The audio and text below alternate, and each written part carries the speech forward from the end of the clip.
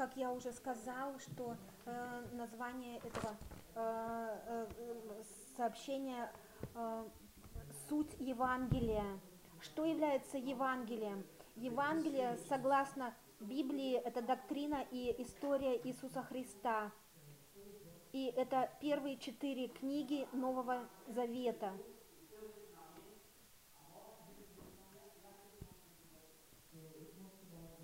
И это говорит о рождении Иисуса, о его...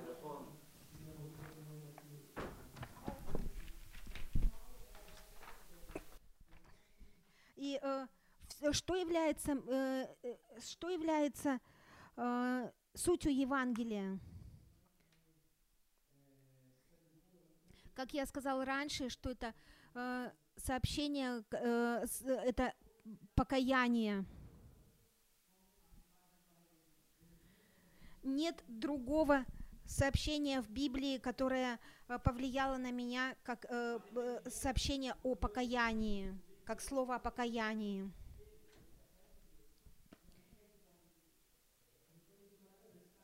И согласно моему пониманию, покаяние это желание Божьего прощения и изменения поведения. И покаяние – это изменение того, как мы думаем по отношению к Богу и к нашему собственному греху. Это изменение направления от греха к Богу. И изменение, вы знаете, что вы изменились это по вашим плодам, и плод – это послушание.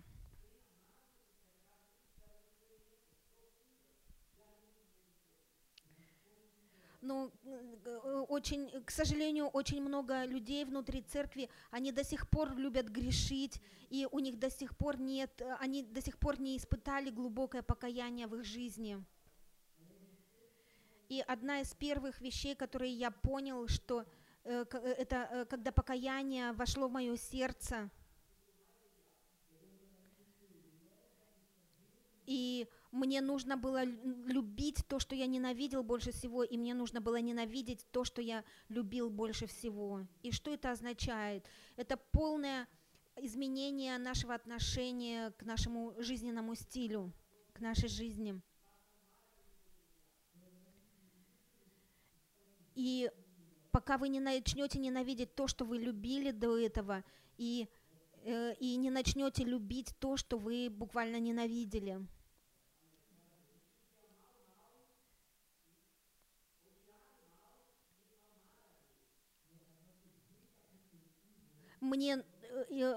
Потому что мне нужно ненавидеть то, что зло, и нужно было любить Бога. И другими словами, покаяние это то, что и это является природой Евангелия. И покаяние, оно выражает доктрину Иисуса Христа, то, что Иисус Христос учил.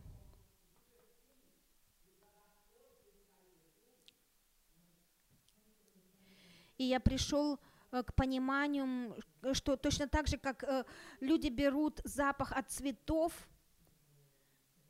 что является сутью цветка,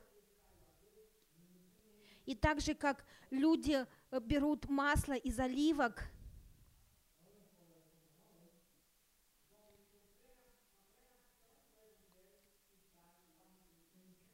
точно так же это через проповедь Евангелия вы берете покаяние. И покаяние – это что-то необходимое, что Библия требует. И чтобы сделать это, вы должны понять понятие греха и то, что как вы живете сейчас. Вам нужно понять суд и вечное наказание. И пункт, который я хочу начать, это признание греха.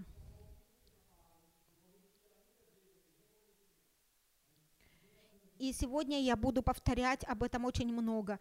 О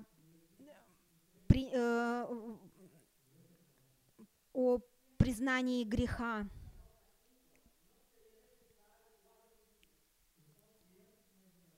Без признания греха или нашей вины покаяние было бы не нужно. И не только это, Богу не нужно было бы оправдывать нас, чтобы спасти нас. И если нет нужды для покаяния, когда мы признаем нашу человеческую природу и грешную природу, и следовательно, когда мы признаем нашу грешную натуру, мы понимаем, что мы виновны. Нам не только нужно признать, что мы, но также и принять, что мы виновны.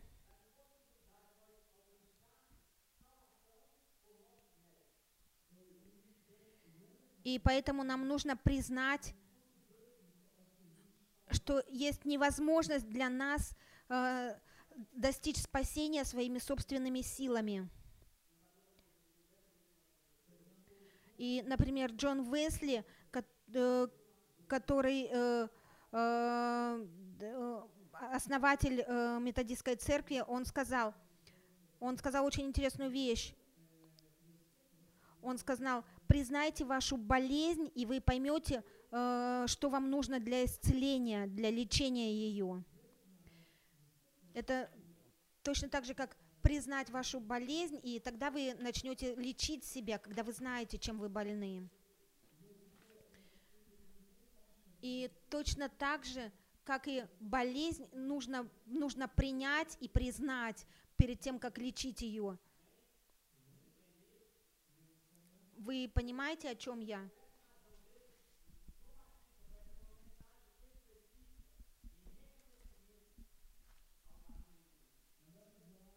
И вот почему мы видим в самом начале Евангелия, мы видим, Иоанн Креститель проповедует особенное сообщение, чтобы люди признали их грехи. И от Матфея 3:2 Иоанн Креститель говорит: покайтесь, ибо приблизилось Царство Небесное.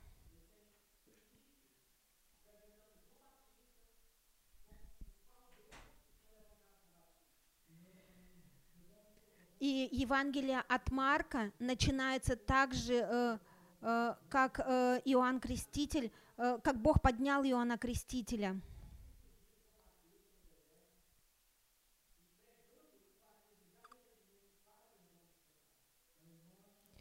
И книга Евангелия Марка, 1 глава, 4 стих говорит: «Явился Иоанн, крестя в пустыне и проповедуя крещение покаяния для прощения грехов». И то же самое мы видим Евангелие от Луки, 3 глава, 3 стих. И апостол Павел, он повторяет то же самое в Деяниях апостолах 19:4. И он повторяет это снова в Деяниях апостолов 19:4. И нам нужно это понимать, что что слово, оно доказывает само себя. Это информация, которую нам необходимо знать. Цель, когда что-то повторяется в Слове Божьем, чтобы мы обратили внимание, это сделать ударение на этом. И не было бы такого ударения, если бы это не было очень важно.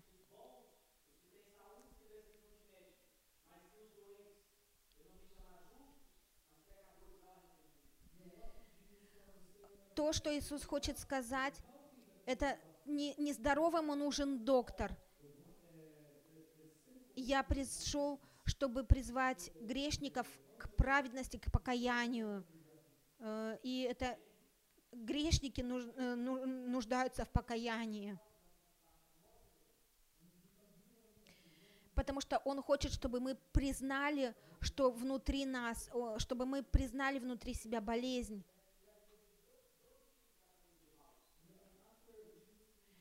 И после того, как Иисус воскрес, Он пришел к 2 ученикам после своего воскресения.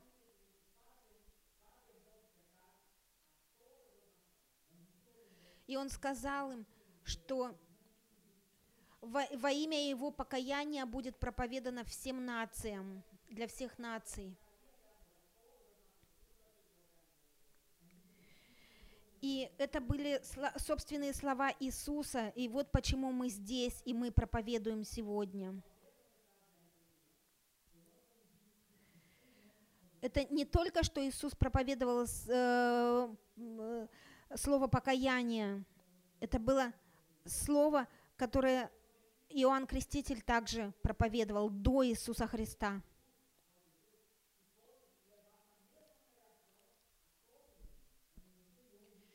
И точно так же Он инструктировал учеников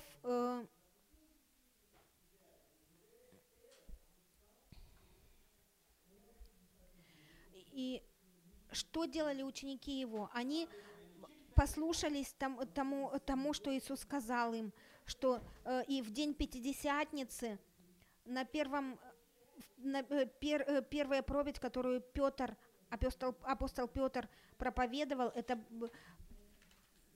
тема была это покаяние. И это говорится в книге «Деяния апостолов» 2:38.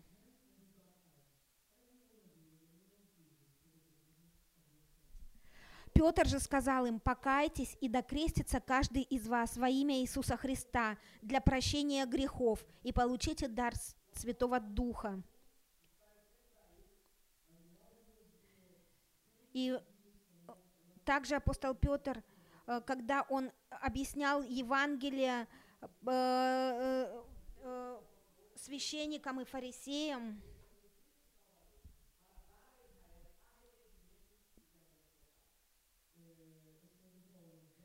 это говорит, что он сказал, что Бог, Деяния 5:31, он говорил им: «Его возвысил Бог десницею Своею в начальника и спасителя, дабы дать Израилю покаяние и прощение грехов». И это было так ясно в то время для каждого, потому что это повторяется в Новом Завете постоянно. И очень много споров апостолы имели.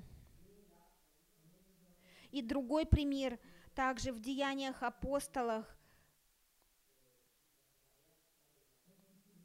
когда Петр вернулся с Цезарии в Иерусалим.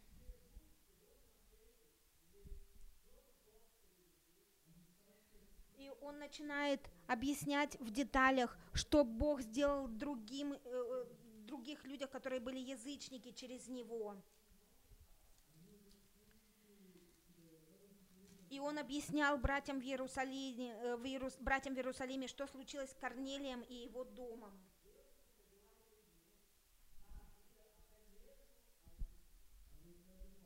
И он сказал следующее: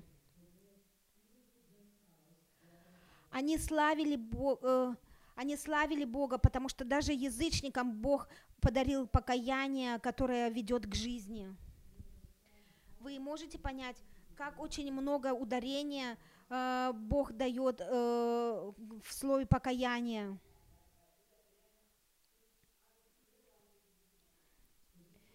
И просто для вас, чтобы вы поняли, что нет спасения до того, как покаяние случится в нашей жизни. И снова, когда Павел снова с лидерами церкви, и он суммирует свое служение в нескольких словах.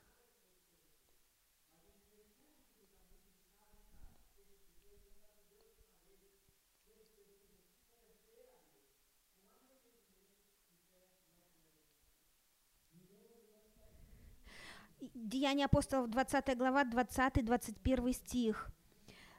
Я не пропустил ничего полезного, о чем вам не проповедовал бы, и чему не учил бы вас всенародно и по домам, возвещая иудеям и эллинам покаяние пред Богом и веру в Господа нашего Иисуса Христа. И снова Павел перед царем Агриппой, он говорит о своем обращении и его покаянии. Это Деяния апостолов, 26 глава, 20 стих. «Но сперва жителям Дамаска и Иерусалима, потом всей земле иудейской и язычникам проповедовал, чтоб они покаялись и обратились к Богу, делая дела, достойные покаяния».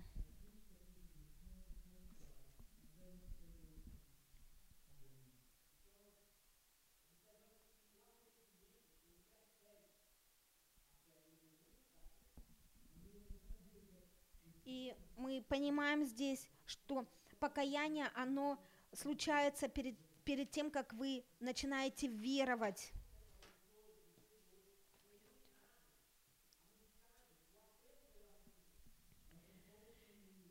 И, к сожалению, в наши дни мы видим, что слово у алтарей, оно опускает покаяние.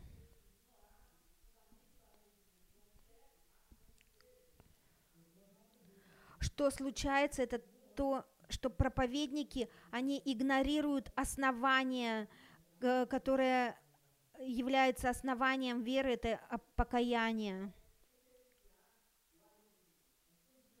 И некоторые церкви, они проповедуют Евангелие без покаяния.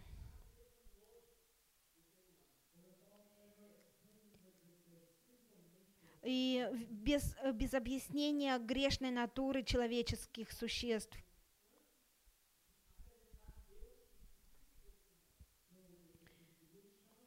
И большой труд для нас, это что мы должны проповедовать Евангелие покаяния. И я хочу спросить вас, если человек не признает себя грешником, тогда почему бы ему нужно взывать к Христу как Спасителю? Если вы не понимаете, что вы больны, как вы узнаете, что вам нужно лечение, таблетки, лекарства? И грех – это корень всего зла. Это самая большая проблема, и которую не выявляют, если не проповедуют как следует и не говорят об этом.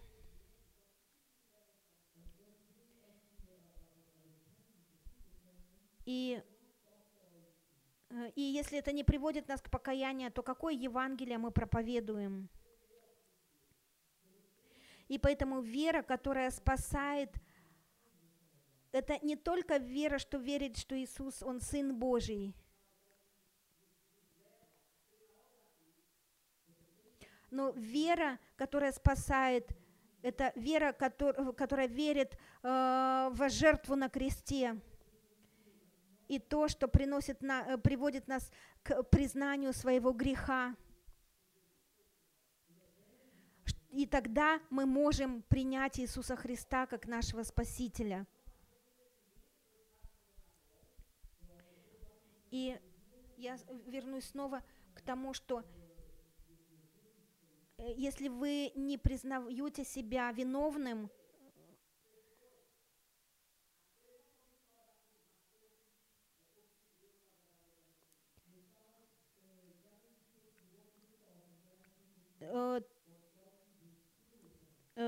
мы должны вести людей ко кресту, что Бог может сделать через покаяние. И есть много стихов в Библии. Евангелие, которое проповедуется без покаяния, это не Евангелие Иисуса Христа.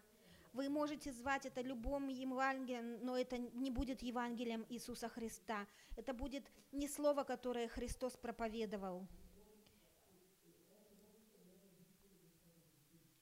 И это не то сообщение, также, которое Иисус Христос сказал своим ученикам проповедовать. И что нам нужно делать? Нам нужно вернуться к сути Евангелия и выявлять, истинно выявлять состояние человека. Потому что человек согрешил, и ему нужна слава Божья, ему нужно, чтобы Бог пришел в его жизнь. Аминь.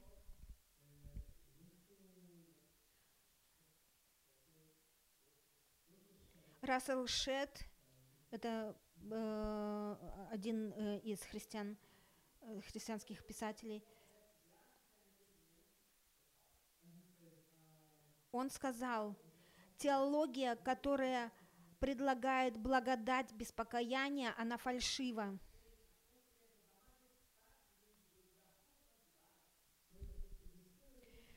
Если грешник не признает величие Бога и Его святость, если он не понимает, что есть ад,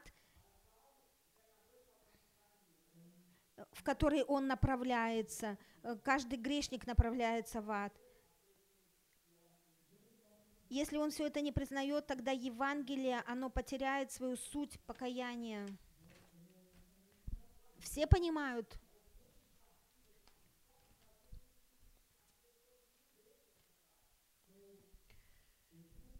И покаяние – это начальный пункт, и оно имеет смысл, если люди понимают это, если они могут понять ужасное состояние грешника,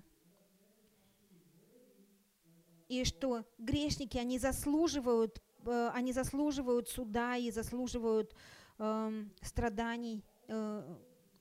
И поэтому покаяние – это всегда действие смирения пред Богом, это призыв к милости Божией для тех, кто понимают, что они приговорены за свой грех. И видите здесь книга Деяний апостолов, 17 глава, 30-31 стих. Это говорит: «Итак, оставляя времена неведения, Бог ныне повелевает людям всем повсюду покаяться, ибо Он назначил день, в который будет праведно судить вселенную посредством предопределенного им мужа, подав удостоверение всем, воскресив его из мертвых».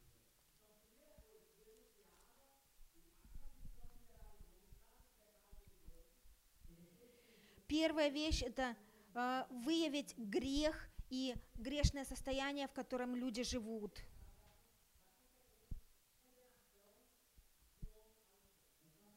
И после этого вам нужно понять, потому что вы грешный человек, вы приговорены к аду через...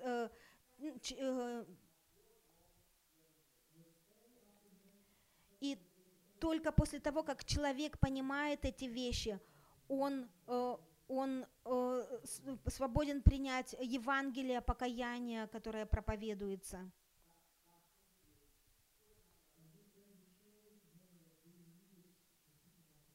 Потому что это показывает, что человеку необходимо действие Божье в их жизнях. И другой стих здесь, Деяния апостолов 24, с 24 по 25 стих.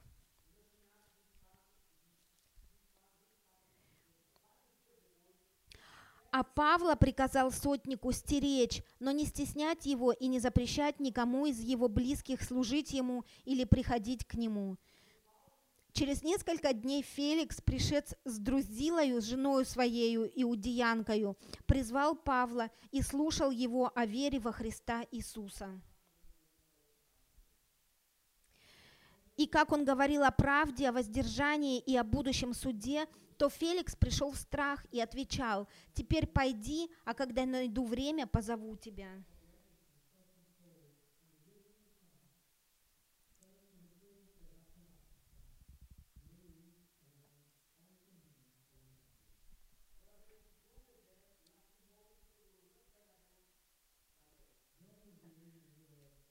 Джон, Джон Бивер, проповедник американский, он сказал такие слова: нет пути иметь веры в Иисуса Христа, в Господа Иисуса Христа, пока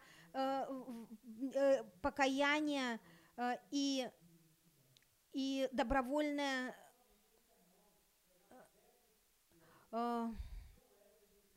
пока покаяние и послушание Богу не придет. И Джон Уэсли 100 лет назад он проповедовал, и это говорит, что нам сначала нужно покаяться, прежде чем мы уверуем в Евангелие.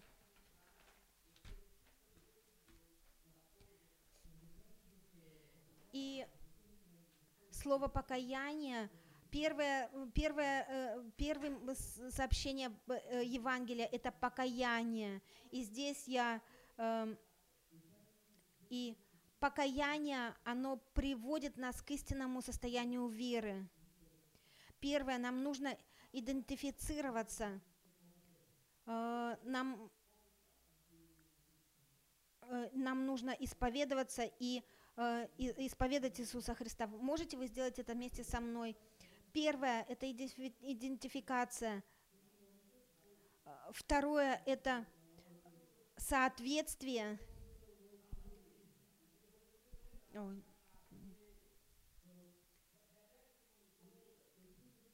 Повторите это после меня. Идентификация, принятие и исповедание. Первая вещь — это идентификация.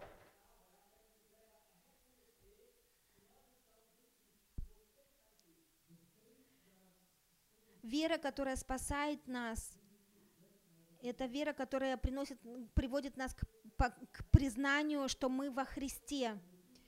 И повторите это за мной. Я во Христе.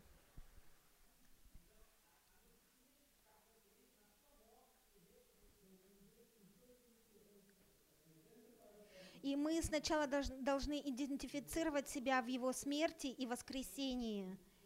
И давайте прочитаем 2 Коринфянам 5:17. Итого, если всякий во Христе Иисусе, он новое творение. Старое ушло, новое здесь.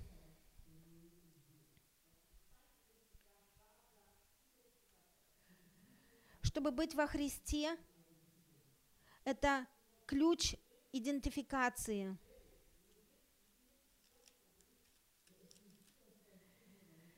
Если мы видим себя в Нем, и мы идентифицируем себя в Нем, и верую, что мы верим в Иисуса,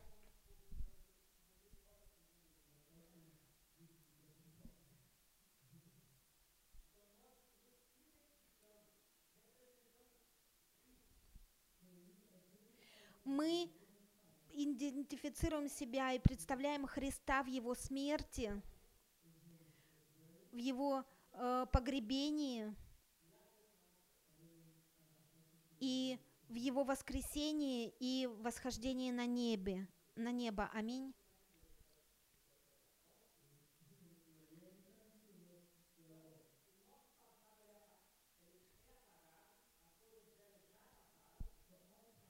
И наше прошлое, оно забыто, все прошло.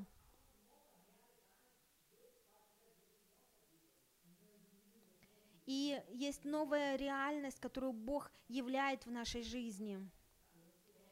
И давайте вернемся к Библии за пояснением. Колоссянам 2:20. Библия говорит: «Итак, если вы со Христом умерли для стихий мира, то для чего же вы, живущие в мире, держитесь постановлений?» Это первая идентификация. И снова, когда Христос был похоронен, Библия говорит, что мы со Христом умерли. Это Римлянам 6:4. И так как мы умерли со Христом, мы погребены со Христом.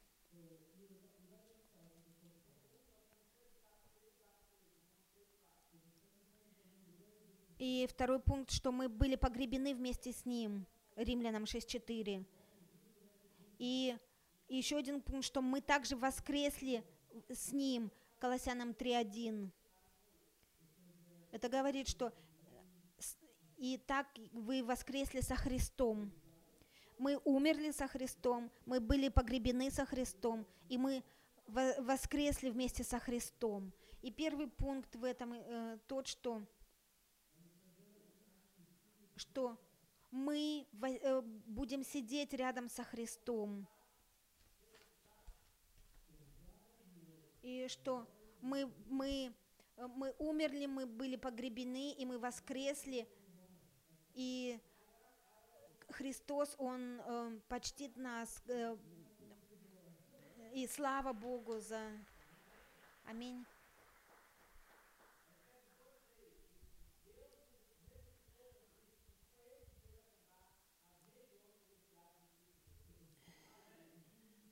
И Ефесянам 2:6 говорит, что Ефесянам 2:6 говорит, что и воскресил с Ним, и посадил на небесах во Христе Иисусе. И второй пункт это принятие, когда мы идентифицируем себя во Христе. Мы будем обсуждать это на домашних группах, но сейчас просто будем идти дальше. После того, как мы идентифицируем себя во Христе, нам необходимо, чтобы мы приняли то, что через веру, то, что Бог имеет для нас. То, что было дано нам, и мы можем принять это только через исповедание.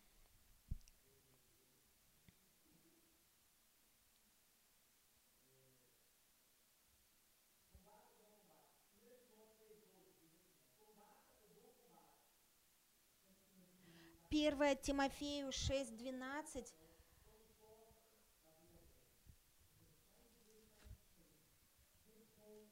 Первое Тимофею 6:12 говорит: «Подвязайся добрым подвигом веры, держись вечной жизни, которой ты и призван, и исповедал доброе исповедание перед многими свидетелями».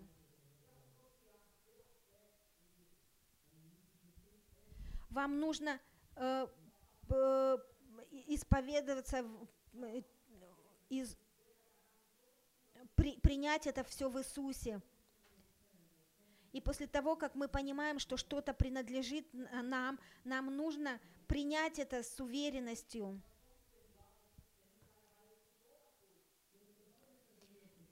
И если Библия говорит, что мы прощены, то нам нужно понимать это.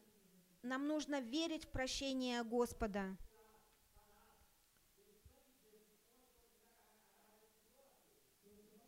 И если Библия говорит, что вы исцелены кровью Иисуса, то нам нужно принять это и держать крепко это обетование. И Иисус сказал, что Он вернется, и мы будем с Ним вечно, и нам нужно верить в Его обетование. Это то же самое, как и... Можем мы иметь уверенность в спасении? Конечно, но только после того, как мы примем это во владение. И третий пункт – это исповедание.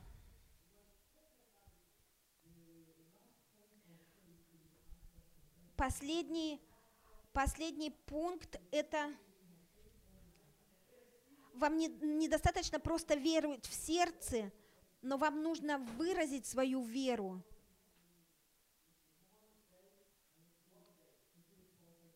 И давайте посмотрим, что Павел сказал Римлянам 10, 9-10 стих. «Ибо если устами твоими будешь исповедовать Иисуса Господом и сердцем твоим веровать, что Бог воскресил Его из мертвых, то спасешься. потому что сердцем веруют к праведности, а устами исповедуют ко спасению.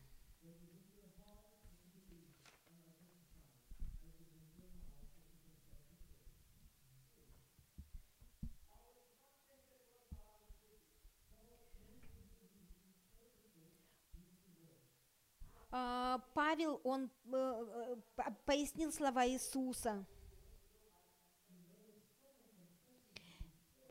Если кто-то исповедует меня перед людьми, того и я исповедую перед моим Отцом.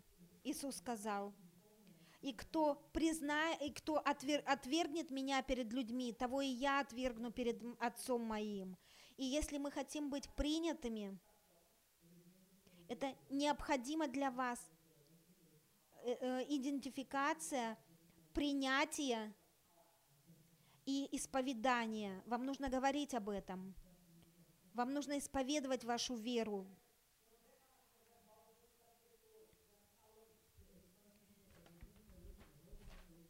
И вы голосом исповедуете перед людьми. И когда мы начинаем говорить нашим друзьям, нашей семье, людям вокруг нас, и это не останавливается на этом, нам нужно также креститься, как Иисус сказал. Посмотрите, что Он сказал от Матфея, 28 глава, 19 стих. «Итак, идите и научите все народы, крестя их во имя Отца и Сына и Святого Духа».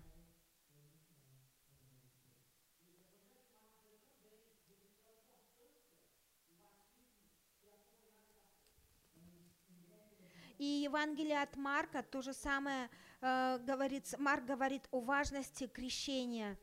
От Марка 16 глава, 16 стих.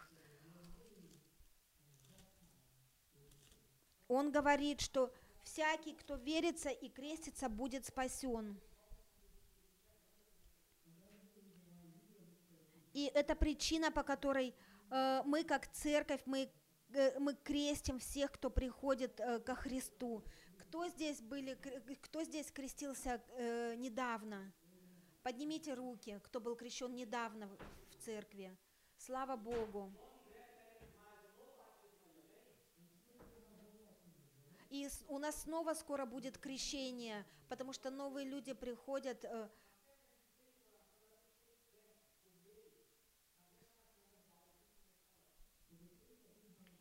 Вера, которую мы имеем в наших сердцах, она должна быть исповедана. И должно быть свидетельство для людей. И нет ничего лучше, чем делать это через крещение. И крещение – это не только печать веры, но крещение, оно также свидетельствует о вашей вере. И это вера, которая идентифицируется в Иисусе.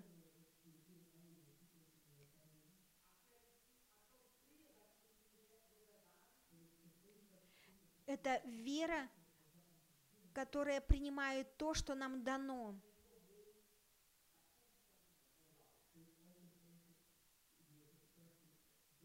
И это также исповедание через рот, через голос. И третье – это исповедание через крещение. И давайте встанем, пожалуйста.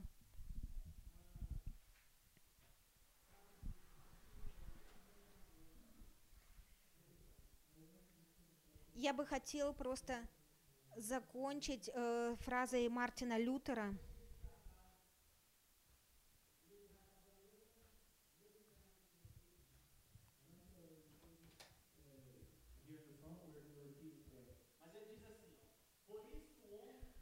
Он сказал, что Господь Иисус, Он говорит, что человек может с уверенностью говорить во Христе и сказать, что мое это мое житие Христа произношение, я не знаю, как перевести здесь.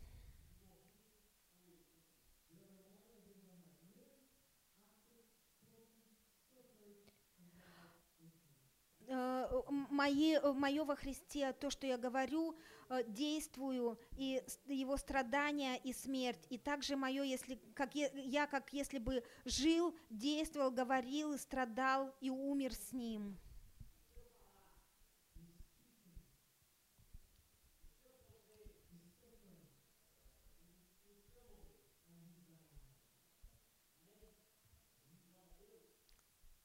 Слава Богу. И я попрошу вас закрыть глаза. И с вашими закрытыми глазами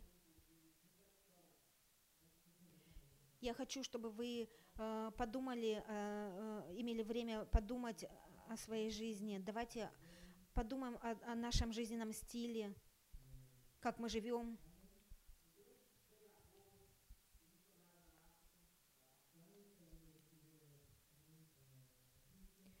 Даниэль Календа, он миссионер в Африке, и он сказал, что покаяние – это действие праведного человека. И сегодня я хотел бы призвать вас, чтобы вы засвидетельствовали своей жизнью об Иисусе, чтобы вы выразили свою веру в Иисуса Христа для всех людей вокруг вас.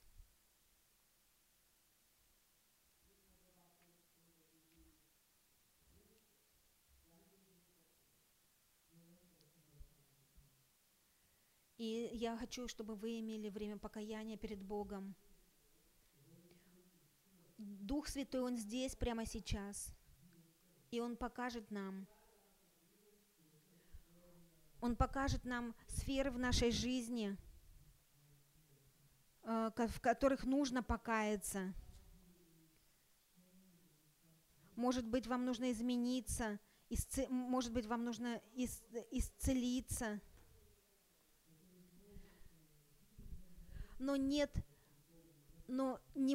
не могут предложить лекарства, пока мы не признаем свою болезнь. И что мы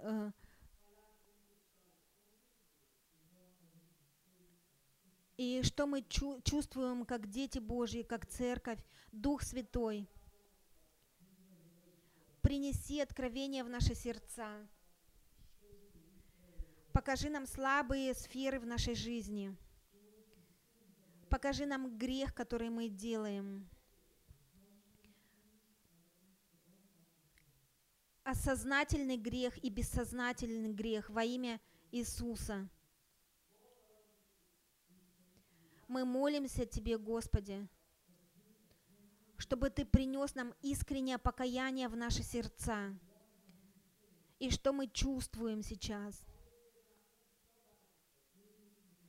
Может быть, это и в чем мы не понимаем Тебя. Может быть, мы не проповедуем о Тебе вокруг людям. Мы скрываем Твое имя. Помоги нам говорить о спасении во Христе Иисуса, которое Бог дал нам через крест. Может быть, какие-то дурные привычки в вашей жизни, которые вам нужно избавиться, и вам нужно покаяние в них. Во имя Иисуса мы молимся Тебе. И мы не хотим потерять суть Евангелия, покаяния.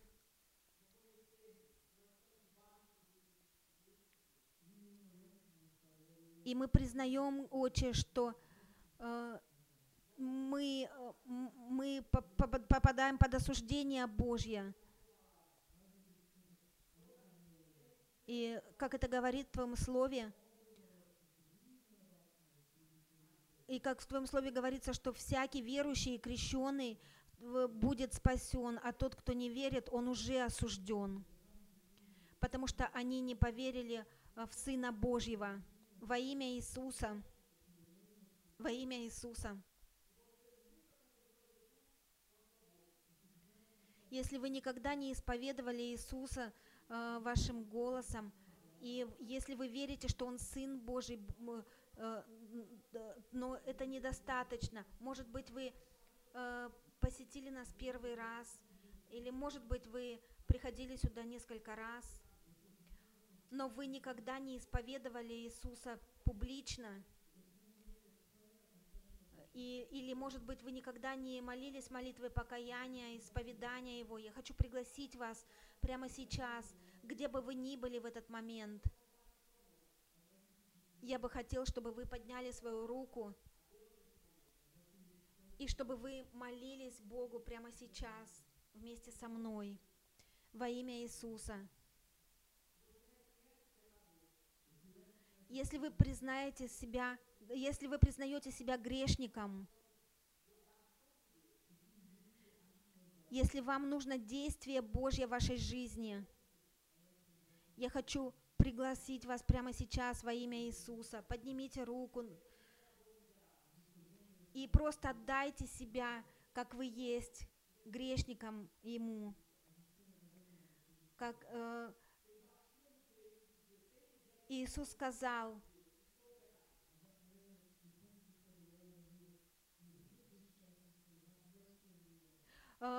помните того грешника, который бил себя в грудь и говорил: «Я грешник, будь милостив ко мне, Иисус». Повторите за мной: Господь Иисус, я прошу прощения за мои грехи. Я признаю,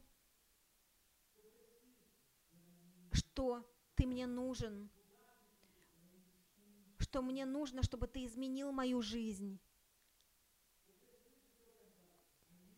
Мне нужно Твое прощение, Господи. И я хочу исповедать Тебя в этот день, как моего Господа и Спасителя. Господь Иисус, я верю, что Ты воскрес из мертвых. И я отдаю свою жизнь Иисусу Христу прямо сейчас.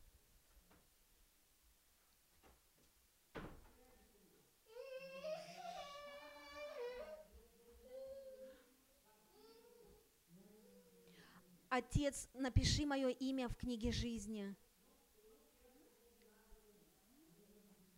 Я не хочу быть осужденным с миром. Спаси меня,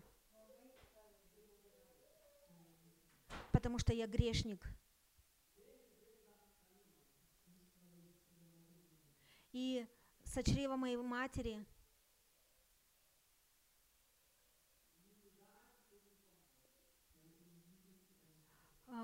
потому что во грехе я был зачат, и во грехе меня родила мать. И я прошу, прости меня и спаси меня во имя Иисуса. Во имя Иисуса. Во имя Иисуса. Слава Богу. Прославим Господа.